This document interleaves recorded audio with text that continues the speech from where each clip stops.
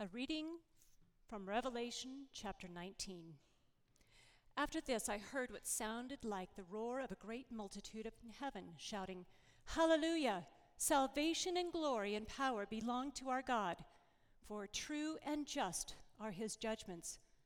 He has condemned the great prostitute who corrupted the earth by her adulteries. He has avenged on her the blood of his servants." And again they shouted, "Hallelujah! The smoke from her goes up forever and ever." The 24 elders and the 4 living creatures fell down and worshiped God, who was seated on the throne, and they cried, "Amen, hallelujah." Then a voice came from the throne saying, "Praise our God, all you his servants who fear him, both great and small." Then I heard what sounded like a great multitude, like the roar of rushing waters, and like loud peals of thunder, shouting, "Hallelujah! For our Lord God Almighty reigns. Let us rejoice and be glad and give him glory. For the wedding of the Lamb has come, and his bride has made herself ready. Fine linen, bright and clean, was given her to wear." Fine linen stands for the righteous acts of God's holy people. Then the angel said to me, "Write this: Blessed are those who are invited to the wedding supper of the Lamb." And he added, "These are the true words of God."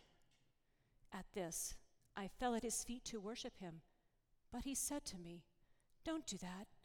I am a fellow servant with you and with your brothers and sisters who hold to the testimony of Jesus. Worship God, for it is the spirit of prophecy who bears testimony to Jesus." I saw in heaven standing open, and there before me was a white horse, whose rider is called Faithful and True. With justice he judges and wages war. His eyes are like blazing fire, and on his head are many crowns. He has a name written on him that no one knows but he himself. He is dressed in a robe dipped in blood, and his name is the Word of God. The armies of heaven were following him, riding on white horses and dressed in fine linen, white and clean. Coming out of his mouth is a sharp sword with which to strike down the nations. He will rule them with an iron scepter. He treads the winepress of the fury of the wrath of God Almighty, and on his robe and on his thigh he has this name written: King of Kings and Lord of Lords.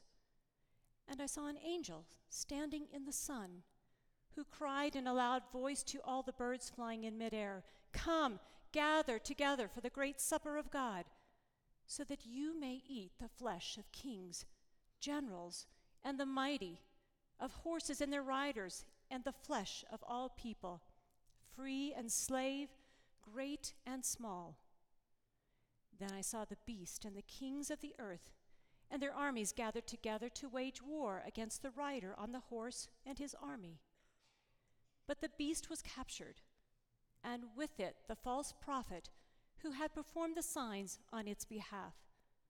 With these signs he had deluded those who had received the mark of the beast and worshipped its image. The 2 of them were thrown alive into the fiery lake of the burning sulfur. The rest were killed with the sword coming out of the mouth of the rider on the horse, and all the birds gorged themselves on their flesh. The word of the Lord. Well, we've been making our way through the book of Revelation. I was talking with Dave Matheson. He is the professor from Denver Seminary that kicked off our series. And he was telling me that since we've started this study of Revelation, he's heard of a couple other churches that are preaching Revelation. And then he said, but they decided to stop at chapter 3.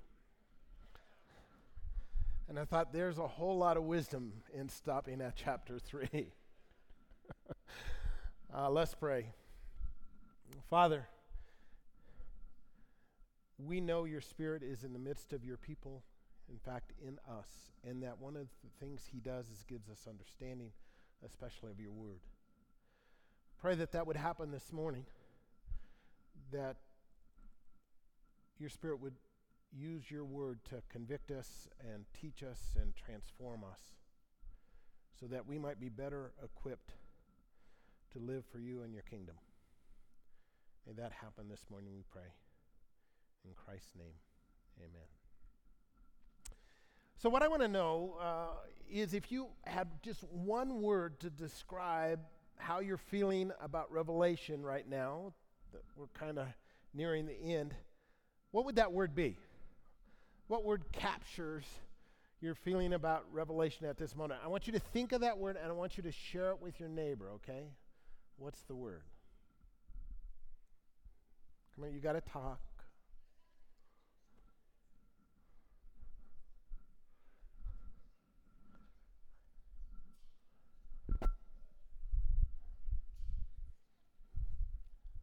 Now, the great thing about sharing it with your neighbor, you can tell me what your neighbor said and not be embarrassed because it's your word, okay? So what are you hearing? What have you heard? What's that? Exciting. Doom. I'm more in the doom side than the, well, yeah, okay, exciting, yeah. What's that? Hope? Thankful? Thank you. An honest soul. That's my word. Confusing. I thought last service somebody said odd, O-D-D. They were saying odd, A-W-E-D. So anyway, so I heard something over here. What else?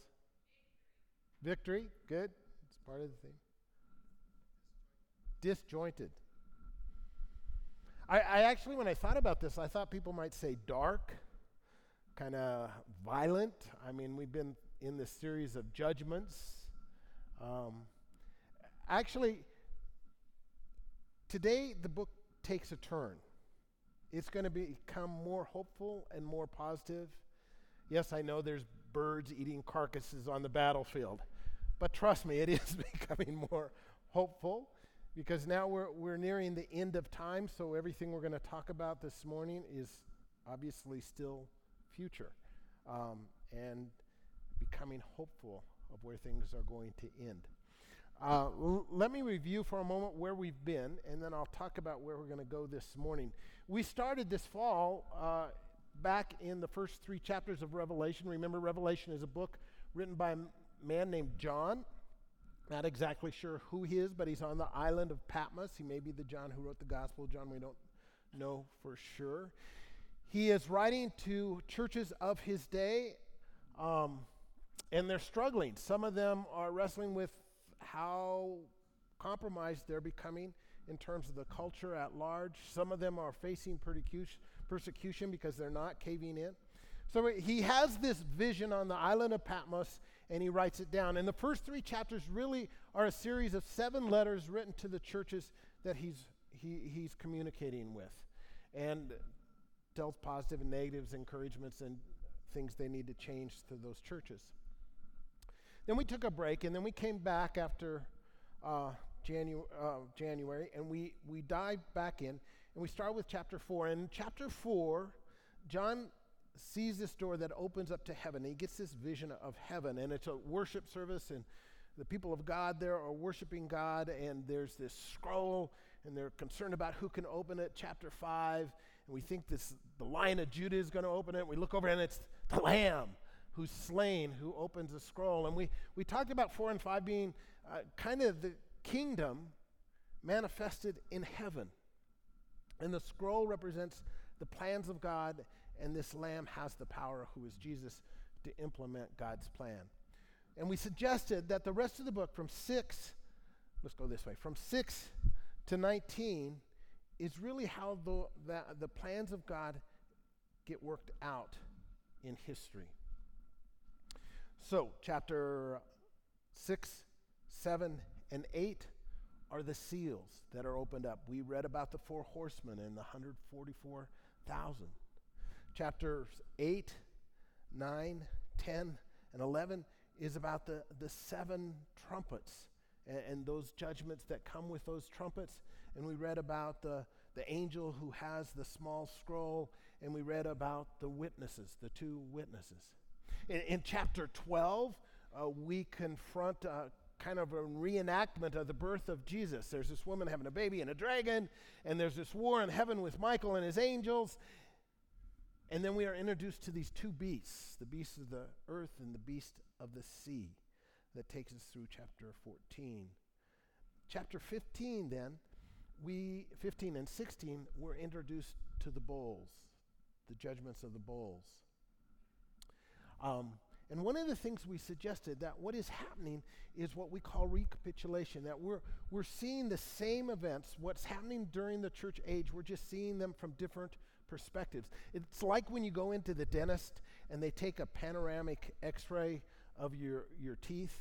I don't know if you've done that. They have this machine now. You just stand there and it takes pictures of your teeth and your jaw from all these different angles. That's what's happening in the book of Revelation. We're getting these different pictures of the same events, but they're getting worse and worse. So when you have the seals, a third of the earth is affected. With the trumpets, then with the trumpets, a third of the earth, and finally with the bowls, the whole earth is impacted. So it's this progression.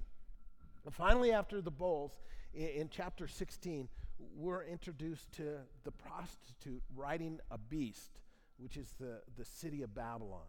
And in chapter 18, she faces judgment, and we get a series of woes and a lament.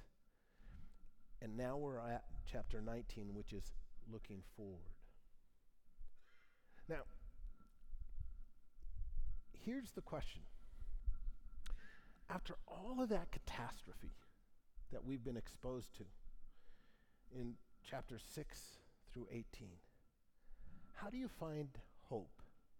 When God has brought his judgment to bear against humanity and the systems of humanity, how are we to respond? How do we find any hope? Well, chapter 19 begins to give us a sense of that hope. This morning we're going to look at three issues in chapter 19. We're going to look at the Hallelujah chorus. We're going to look at the wedding of the Lamb. And then we're going to look at the warrior of doom. And all three of them are to inspire us with a sense of hope towards the future. So let's talk about the Hallelujah chorus, verses 1 through 3. After this, I heard what sounded like the roar of a great multitude in heaven shouting, "Hallelujah! Salvation and glory and power belong to our God, for the true and just are his judgments. He has condemned the great prostitute who corrupted the earth by her adulteries. He has avenged on her the blood of his servants." And again they shouted, "Hallelujah! The smoke from her goes up forever and ever." This actually is the original Hallelujah chorus. I know when we think of the Hallelujah chorus, we think of Handel and the Messiah, right? Written 1741. And it's interesting, when Handel was writing the Hallelujah chorus, that part of the Messiah, it took him a week. And his servants during that week would bring him food, but he ate hardly any of it. He was so absorbed in writing this music. And I don't know if you know this, but the Hallelujah chorus was written based on this chapter, chapter 19. That's the inspiration behind the Hallelujah chorus.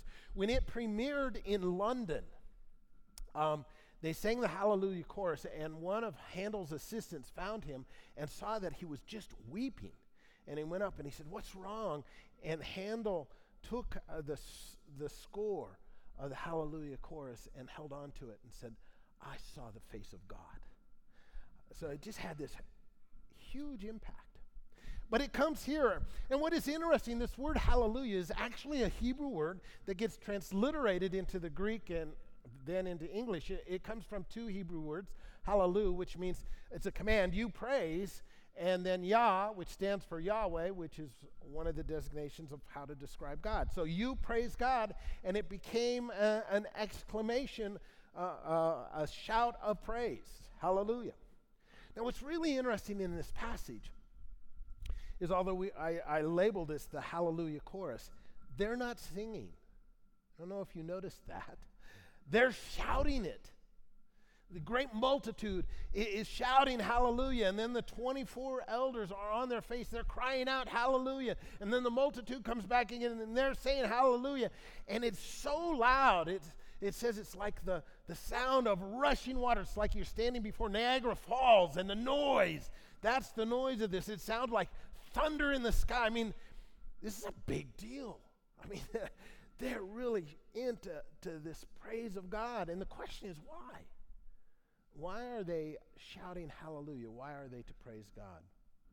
Well, I think there are two reasons. Back to this verses 1 through 3, we're going to look at what he says. Hallelujah, salvation and glory and power belong to our God, for true and just are his judgments. He has condemned the great prostitute. One of the reasons they're praising God is because God is implementing his justice. He's just. And they want things to be made right. And they're looking back on history and saying, oh, finally, things are going to be made right. So part of it is his justice. But there's a second reason. It's found down in verse 6. It says, then I heard what sounded like a great multitude, like the roar of rushing waters, and like loud peals of thunder, shouting, hallelujah. Again, they're not singing, they're shouting, hallelujah. But notice why. For our Lord God Almighty reigns. So not only are they praising God because he's just, but now they're praising God because he's sovereign, because he's the one in charge.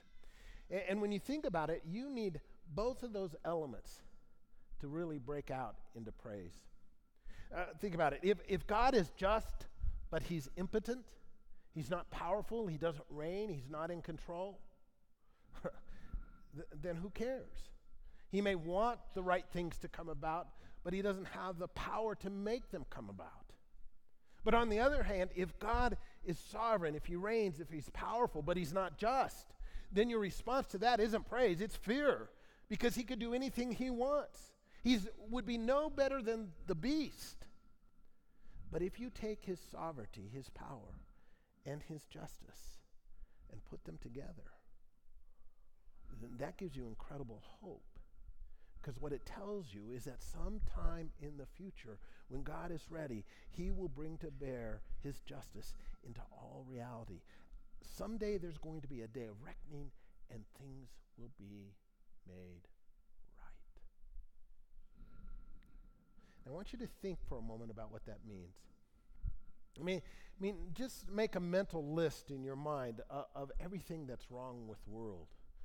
All the injustice, all the hate, all the racism, all the terror, all the violence, all the war, all the murder, all the trafficking, all the greed, all the abuse, all the mistreatment, all the oppression, all the poverty. I mean, the list could go on. This world is incredibly broken. But someday, all of the brokenness will be fixed. That means all the brokenness we've experienced in our lives will be fixed. And all the brokenness we've put onto others will be fixed. The day of reckoning is coming. How does Handel put it in the Hallelujah chorus? The Lord God omnipotent reigneth forever and ever and ever. It's no wonder they're shouting, right? No wonder they're shouting. That gives you hope to know that the God who reigns and who loves justice is going to rule. So that's the Hallelujah chorus. The second thing that gives us hope is the wedding of the Lamb, verse 7 through 9. It says there, let us rejoice and be glad and give him glory, for the wedding of the Lamb has come, and his bride has made herself ready. Fine linen, bright and clean, was given to her to wear. Fine linen stands for the righteous acts of God's holy people. Then the angel said to me, write this, blessed are those who are invited to the wedding supper of the Lamb. And he added, these are the true words of God.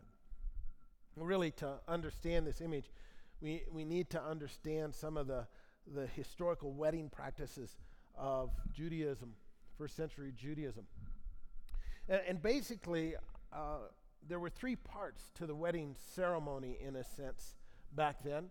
There was, first of all, the engagement, or what is called a betrothal. If a young guy wanted to marry a woman, he would get his best man and he would go visit not the young woman, but the young woman's father.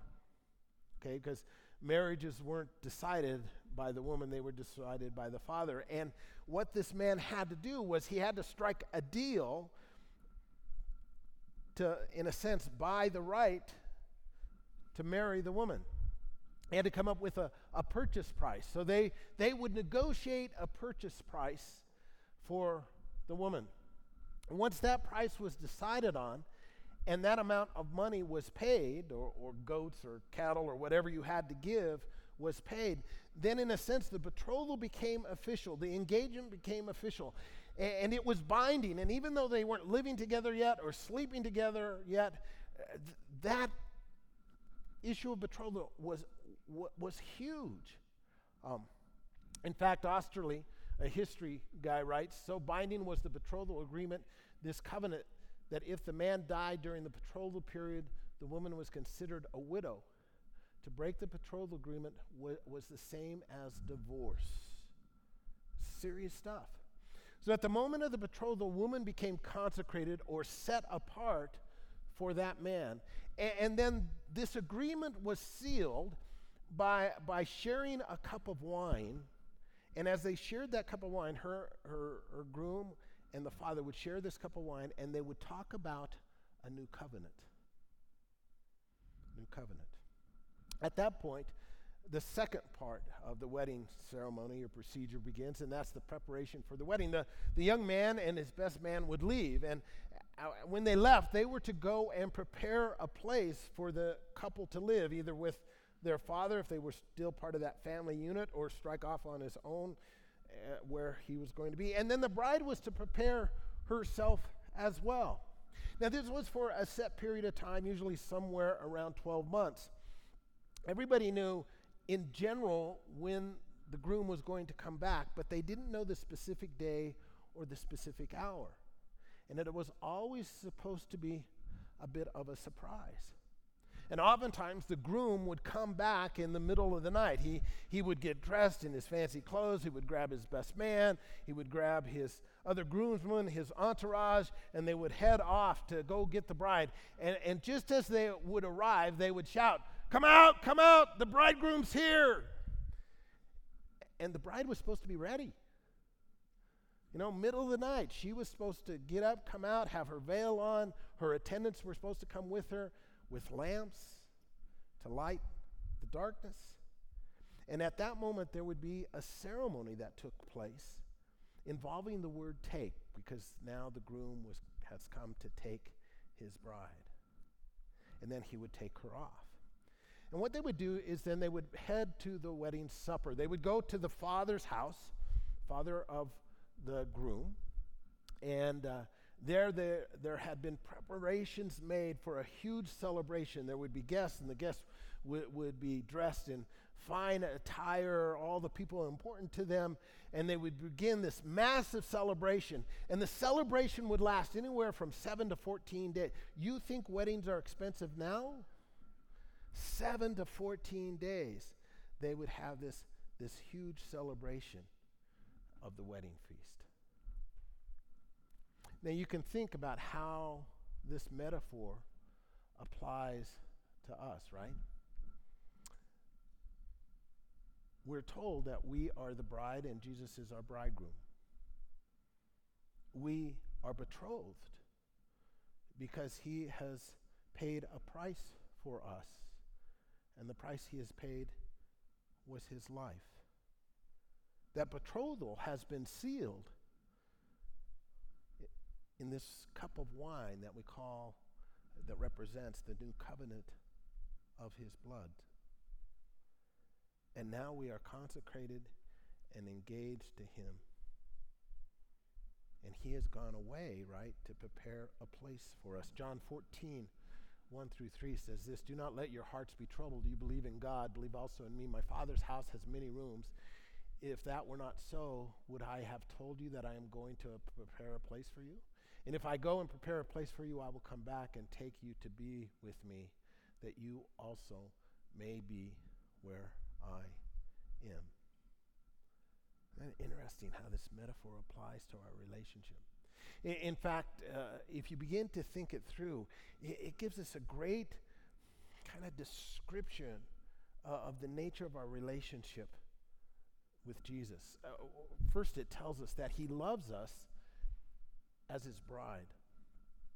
We're told a lot of things in Scripture about the nature of God's feelings for us, that we are his disciples, his followers, we're his body, we're his temple. At times we're called his children, at times we're called his friend. But this one is unique because the relationship between a husband and wife is unique. It's more intimate, it's more passionate. In a sense, it's incredibly committed. And it's that imagery that he uses to describe his relationship with us. But not with us just individually, with us as his corporate community. In other words, what we see here is if you want to know how God feels about his church, take a look at how a groom feels towards his bride. I mean, it's this radical commitment. We may not think much of the church. We may not like the church, but I got news for you. Jesus is into his church. He values it more than we could perhaps even imagine because we're his bride. The second thing it tells us is that we're secure. I mean, he's made a payment for us, and the payment has been with his life. In other words, in one sense, we are an investment, and he has a vested interest in us. He doesn't want his church to flame out. He doesn't want us to flame out. He is for us. He wants to see his purpose accomplished in us. Nobody else may care about us, but he does. He's got too much on the line not to care about how we end up. So at those moments when we feel in our lives that nobody else pays attention, knows, or cares, that's not true. He does, because he's vested. We're secure in him. Third thing it tells us is that the key issue is loyalty. So we're in this betrothal period. In the betrothal period, the worst thing that could happen is for the groom to come back and find that his bride has been sleeping around. To come back and find that she's in bed with someone else. You don't want two brides. You don't want two grooms. You want your allegiance, your loyalty to be one. And that's what he expects. He doesn't want to share us with anyone. There's an exclusivity to this notion of bride and groom. And during the engagement, that's what you're saying. You're saying, hey, I'm not playing the field anymore. I've made my decisions. I've declared my allegiance. This is where my loyalty is. And nothing else is to compete with that. That means he wants to be the priority of our lives all of the time. And that allegiance is to be complete. It also gives us a great way of understanding the nature of sin. Typically we look at sin and we think of sin as kind of missing the mark, of breaking a rule, violating the standard, of falling short. And sin is all of that. But it's also much more. It's an act of adultery. It's fascinating when you go into the book of Revelation, you're introduced to the harlot and the prostitute, and at one point the church is called to be virgins, and you're going, well, I don't get what's going on. It's all speaking to this issue of fidelity. And behind it is this notion that, look, when you break a rule, miss the mark, you're damaging a relationship. Not just breaking a rule, you're breaking a heart. Because God has this vested interest. It's not just this kind of objective thing. It's this passionate thing. He's emotionally connected to us, and he cares what we do.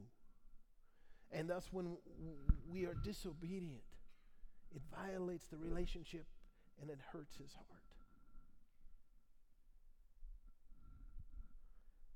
When I think about motivation to be obedient, I'm often drawn to the beatitude that says, "Blessed are the pure in heart, for they shall see God." And it's this idea that the more obedient we are, the more intimate we can be with God. We see more and more of him and draw closer to him. I think it plays into this because just the opposite is true. When we sin, what we're doing is we're damaging that intimacy and that relationship. It's not that he rejects us, but it does mean that he's hurt.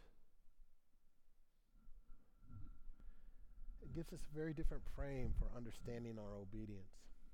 Then the last thing, we are to be ready. Right? It's not that at any moment he can come back, but that when he comes back, it will be unexpected and we'll be surprised. So we are to be ready, right? Every so often, my wife goes on a business trip. And what's really important for me to know when my wife goes on a business trip is when she's coming home. Because that tells me when I have to do the dishes and make the bed and sweep the floor. You know, if I don't know when she's coming, then I have to do that all the time. But if I know I have she's coming in 5 days, I have 4 days of freedom to be a slob. It's important. Well, you get the point. He is going to come unexpectedly. We will be surprised, so we need to be ready. Keep our allegiance pure. An interesting metaphor, isn't it? We are part of the bride. We're to be ready for the wedding supper. Okay, now the warrior of doom. Verses 11 through 16 actually describe this, what we call the second coming of Christ. And if you've been tracking along with us, maybe one of the questions you're asking, okay, Christ is coming back. Where and when did that rapture happen? Because somehow I miss it. You guys haven't talked about it. And you're right. And the reason we haven't is because in our understanding of the book, it's not there. So where is the rapture and how does that fit in? So I asked my small group, should we talk about the rapture? A couple of them didn't care, but the others cared a lot. So I thought we should talk about it just a little. I think one of the ways to understand the different positions around the rapture is to think of splitters and joiners. Splitters and joiners. Okay, splitters see the second coming of Christ in two stages. Joiners see them simply as one event that they, in a sense, happen at the same time. Let's talk about the splitters first. They see it as two events. This group of people, their understanding is what's technically known as dispensationalists, maybe a word you've never heard before. The reality is most people in evangelical churches today are unintentional dispensationalists. You hold to dispensational theology even though you don't hear the word or understand the position. And the reason most people do in our churches is because that's the position taken by most of the media and the popular literature around end times. The late great Planet Earth,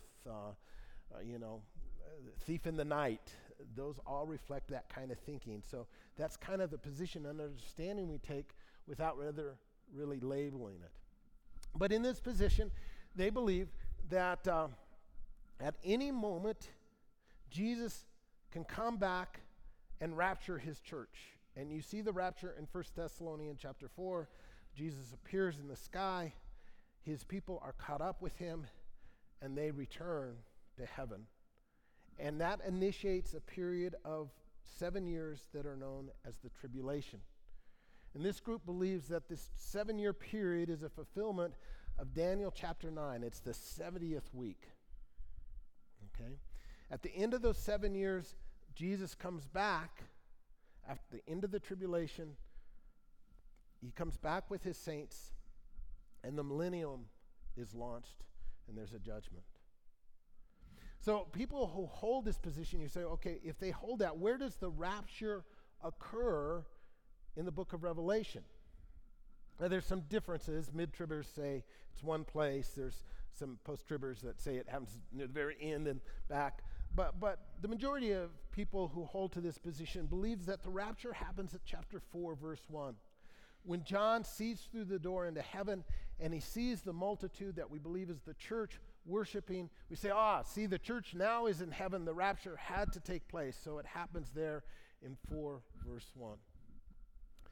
If you take that position, then basically what you see happening in chapters 6 through 18 is a chronological, linear understanding of the events of what takes place during the 7-year tribulation. So the book is chronological and linear. Things happen one after another. All right? That's the splitters. Joiners. Joiners believe that the second coming and the rapture happen simultaneously at the same time. And you say, well, Nick, what do you do with 1 Thessalonians 4? Because it says Jesus comes and his people are caught up with him in the sky. What do you do with that? Well, people in this position would say the historical background for that is that when a victorious king would come into a city that had been conquered, the people of that city would often run out and greet him and then come back with him into the city. And Paul is appealing to that imagery to give hope to the Thessalonians, that even though some people have died, they will be resurrected, the church will go out and come back victoriously with the king coming in.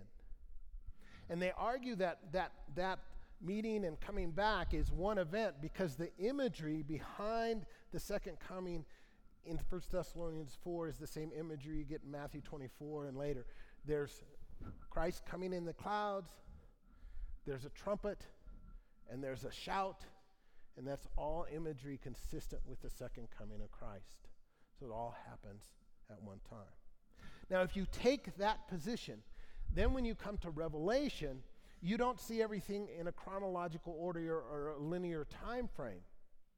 You begin to see it like we've described it as recapitulation. Because at the end of the 7 seals, it seems like Christ has come back. And the end of the 7 trumpets, it seems like Christ has come back. And at the end of the bowls, Christ comes again, and then you get the end of the book. So it's this notion of recapitulation in the book of Revelation, so you handle the book very differently.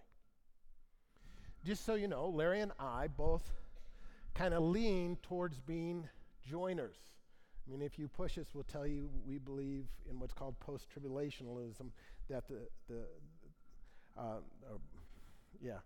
post-trib, that Jesus comes back at the same time of the second coming. You also need to understand we will not die on that hill. Okay? It's not a big deal to us, but that's kind of where we lean. And that when we came to the book of Revelation, we didn't come with a way of framing it. We just wanted to say, if this is apocalyptic literature, what's the best way to interpret it that we think would relate to the original audience and make some sense in an application towards us in line with the genre of the literature. Okay? A couple things to note. One, there are really good people and good scholars on all sides of this debate. People I like and love on both sides of the spectrum, okay? So if you hold a position different than what you've heard or than what I'm suggesting that's fine. Doesn't mean you don't know what you're about or you're not smart. It doesn't mean any of that. It just means you've made some different decisions than we've made in terms of our understanding of text. And that happens. It's okay. All right? Great people on both sides. All right? Second, what you believe on this issue does not change reality. In other words, if you're a splitter and the joiners are right, you're staying here. Right? And if you're a joiner and the splitters are right, you're leaving. It doesn't matter. What you think about this issue isn't going to change what God is going to do. God is going to do what God is going to do. If there's a 7-year tribulation and the rapture occurs before it, then we're going. And if there's not a 7-year tribulation, I believe it's all church age, and we stay until the second coming, then we're staying, despite our theology. Right? Right. Third thing. This is a great issue to discuss. It's a terrible issue to dispute over. In other words, this is not an issue you break fellowship over or fight over. It's not a hill you die on. Amen? Good.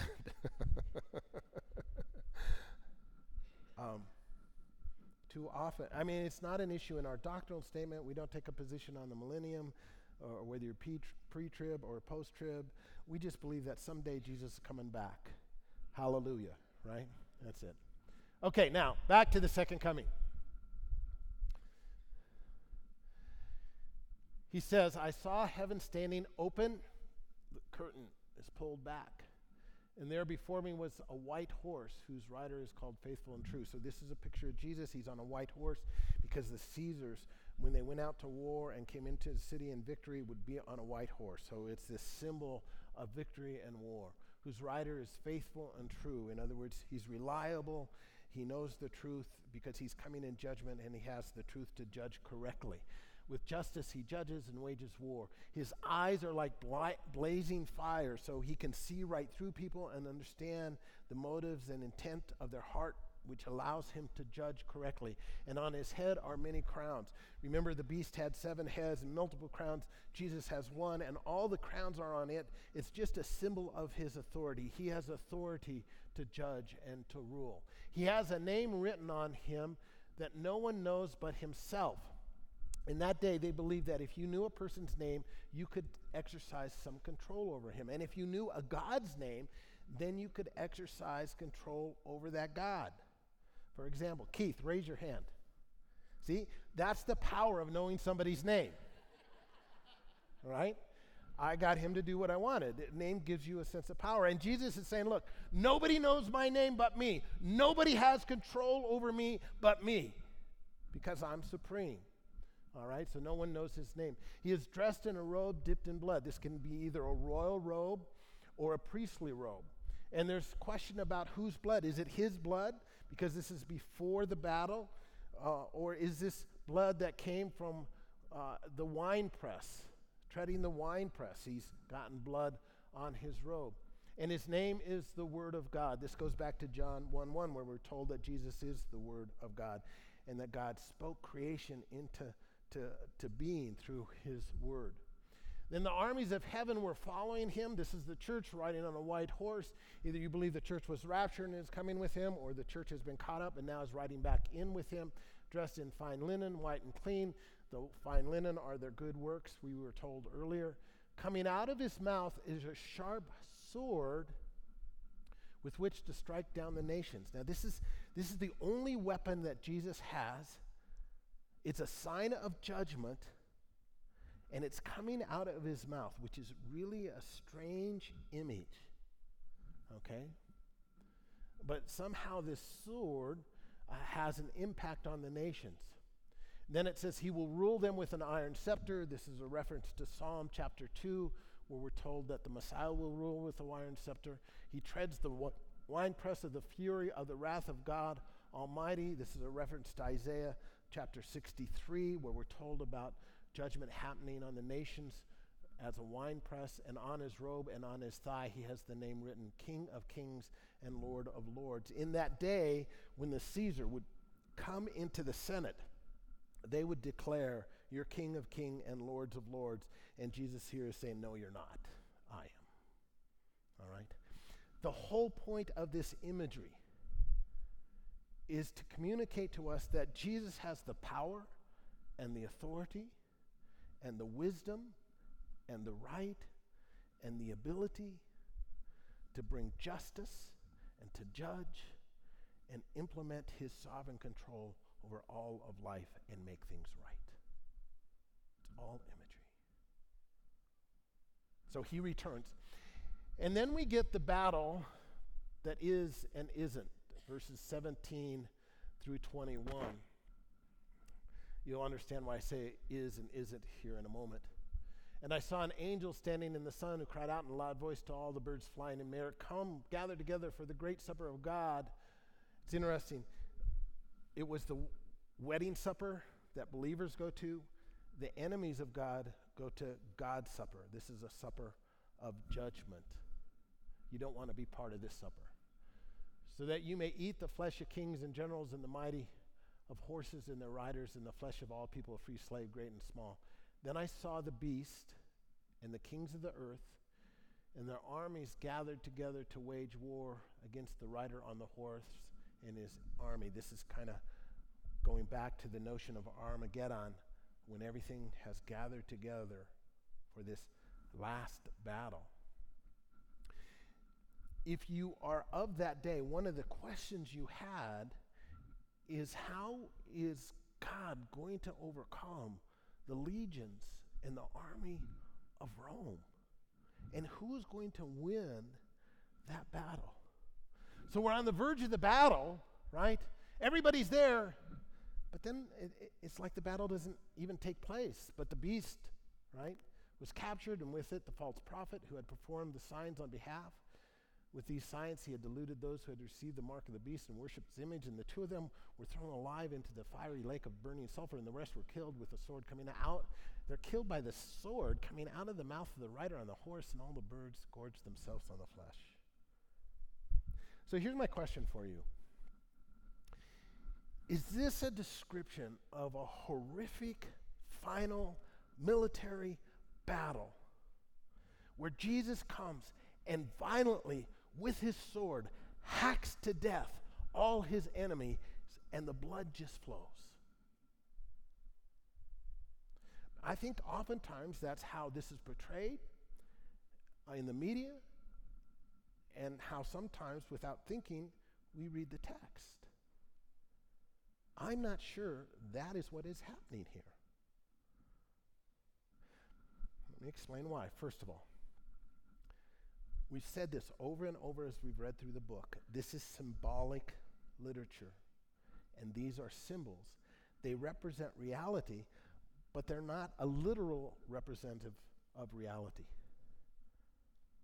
So is Jesus really going to be riding a white horse?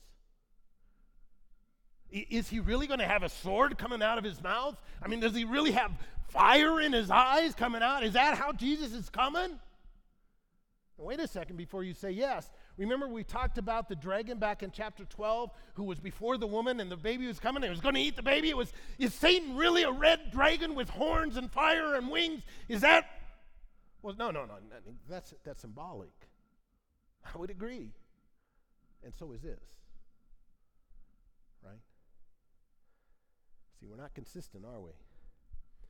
And it's because, man, this description, if we make it literal, it makes great media, great movies, great novels. Wow! But it's not the point. Think about it. When was the battle that defeated Satan and all evil truly fought? Where? On the cross, right?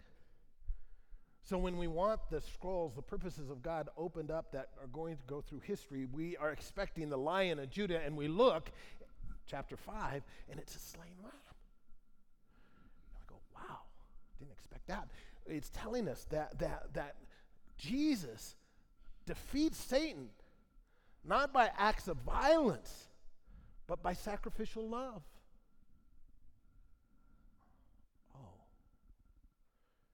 And then when you get into chapter 12, and Michael is fighting with the devil and his hordes in heaven, and they're cast out. How do they cast them out? In the psalm that follows, we're told that they defeated the devil and his angels by the blood of the Lamb.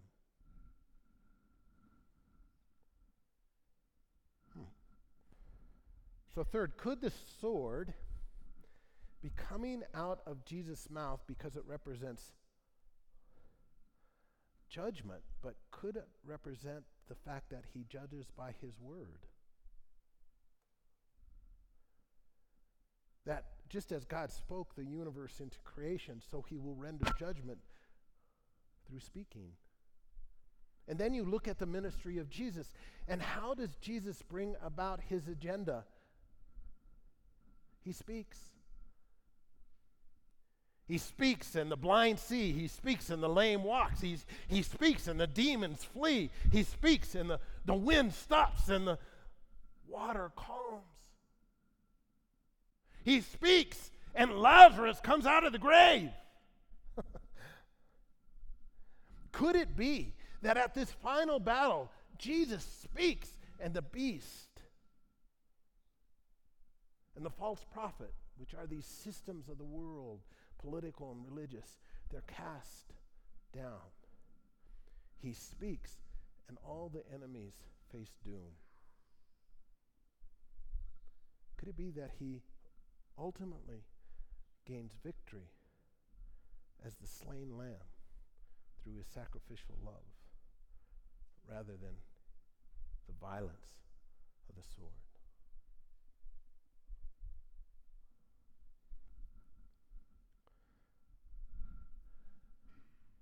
Let me sum up what I want us to take away from today. We find hope despite the catastrophe of the judgment that will come by praising God because he will reign justly, rejoicing that the wedding of the Lamb will come, and trusting in the ultimately victory of the Lamb. There's all reason to have great hope. Let me leave you with two final thoughts. First, heaven is not far off. We think of heaven way out there and Jesus coming back from way out there. Could it be that heaven is very near? Could it be that the second coming is simply a matter of God pulling back the curtain, that suddenly the dimension of this world and the dimension of the supernatural are merged into one? Could it be much like the transfiguration? You know, when he's on the Mount of Transfiguration and suddenly Jesus appears differently and transformed, and his disciples say, could that be just a peeling back of the separation between this dimension and that dimension? And could it be that Jesus is very near, not far off? And when he comes, that will be peeled back, and everything by his word will be made right and just. Second, make sure you're invited to the wedding supper of the Lamb. That's the most important thing in life, is to know where you're going to have dinner. Because you don't want to go to God's supper, you want to go to the supper of the Lamb. Because that's the supper that matters. Have you declared your allegiance to him? Have you trusted in his death and resurrection? Have you become his follower and part of his bride? Let's pray. Father, help us to maybe think a little bit differently about what the future holds, to see you more as you are. Help us to have this incredible hope and to know that one day we too will shout hallelujah. Our God reigns, and our God reigns in justice. We pray this in the name of Jesus.